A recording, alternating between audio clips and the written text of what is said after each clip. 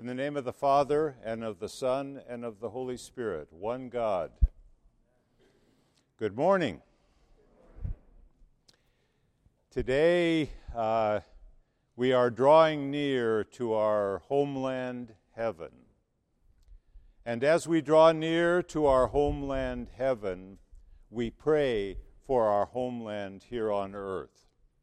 And in these times, when it seems sometimes like that moment there on the shores of Gergesa, where the Lord met those who were empowered by demons, sometimes in our world it seems like we are in that place. But we are moving toward our homeland heaven. And as we move toward our homeland heaven, we pray for our homeland here on earth.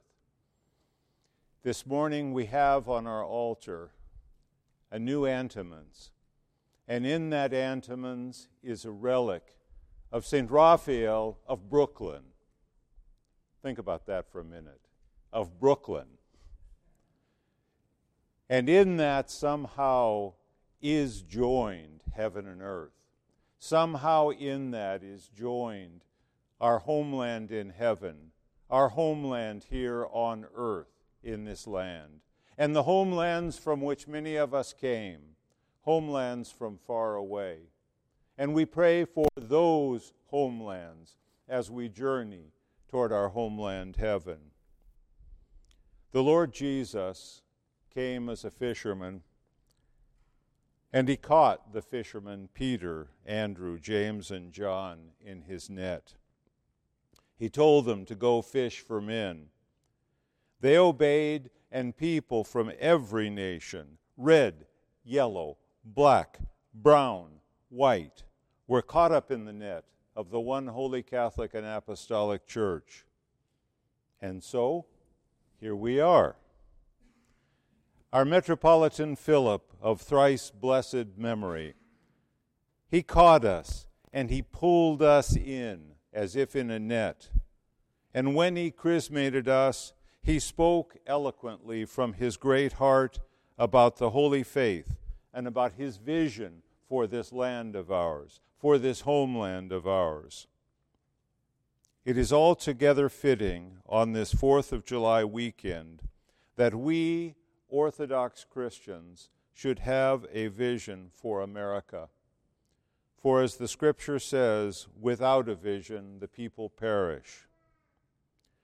239 years ago, our American forefathers brought forth upon this continent a new nation, conceived in liberty and dedicated to the proposition that all men are created equal.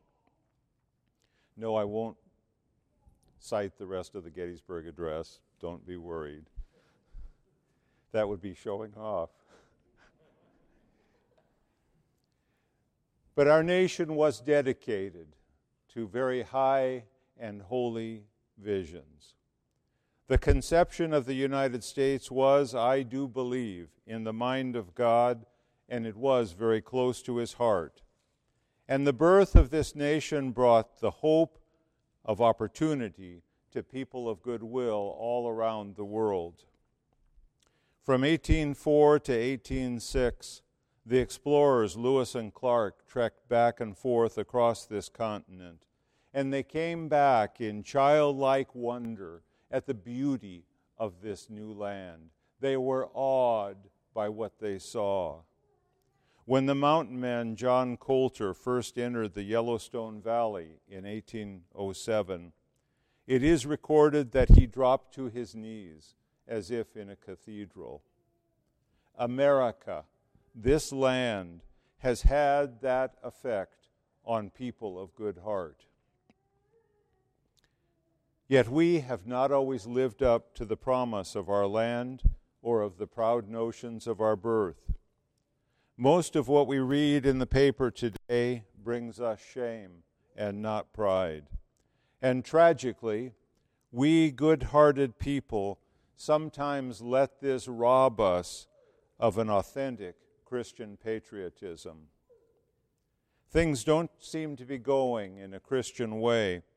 And so, in a sense, sometimes We have handed America over to death by its own devices, without so much as a Trisagion prayer for it.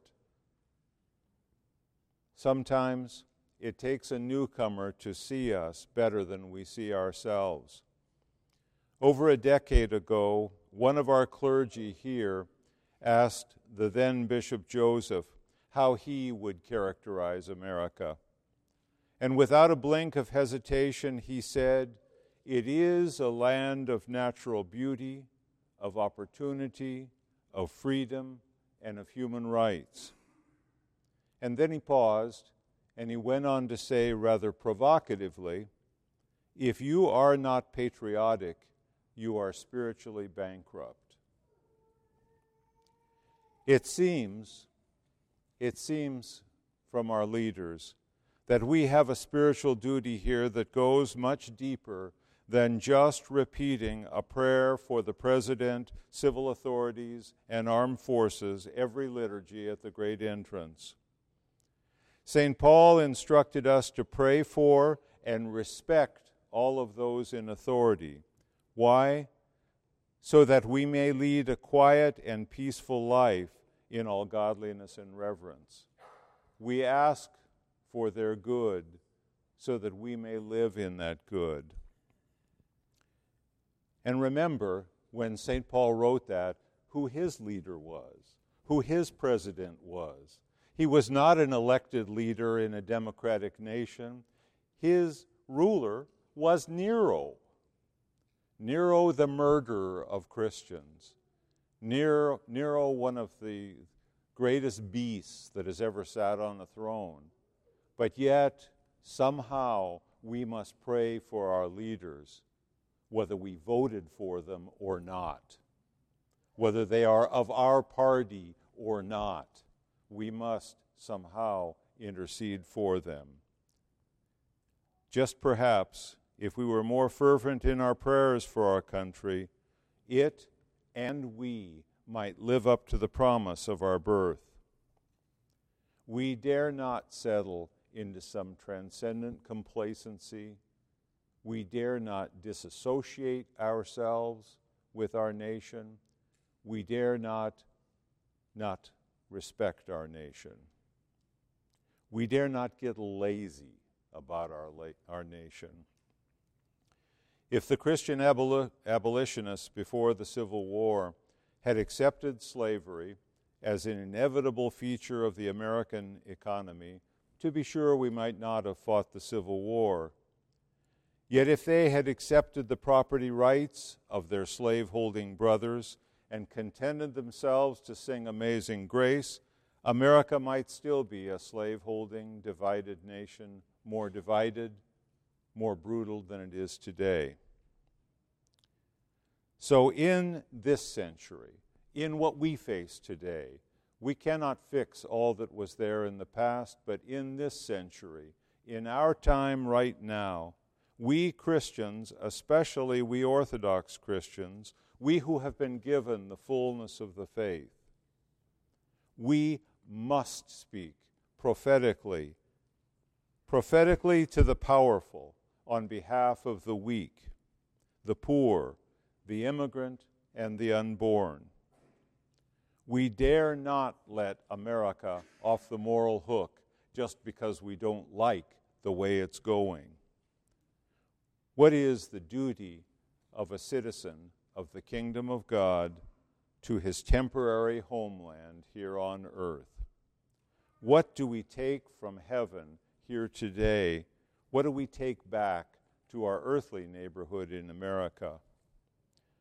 When we go forth in peace from this table, our authority and our energy to speak comes from that table, comes from that Eucharist, comes from that thanksgiving to God that we have offered, that intercession to God that we have offered.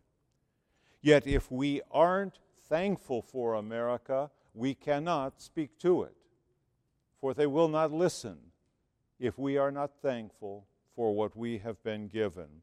If we want to speak peace to the storms of war, if we want to say repent to the sin and to the moral decay that seems to be epidemic in our land, then somehow we must be first grateful for what it is that we have been given here. God has blessed us.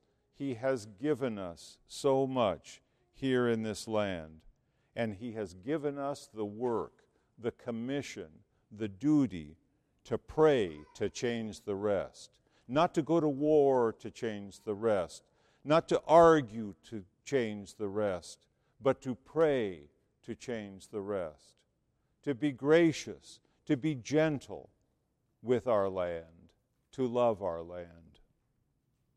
About 210 years ago, St. Herman of Alaska came to Alaska. He was gentle to the land, and he loved the indigenous people as if they were his own. Do we love the stranger in our land, or just the ones who are like us? Though St. Herman himself was an immigrant stranger, he loved all his neighbors, and he loved the land to which he had come.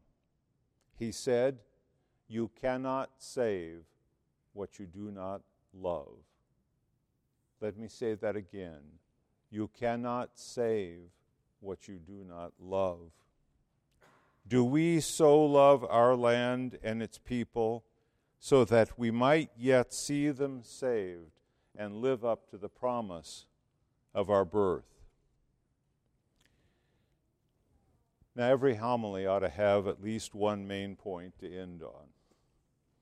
So I will let St. Herman's be my point. You cannot save what you do not love. So today, when we pray for our president, for civil authorities, and for our armed forces, for all our land, let us pray from our hearts and not just from our lips. Let us pray for America from our hearts with affection, with love. For what has been given to us, let us give thanks. God bless and save America.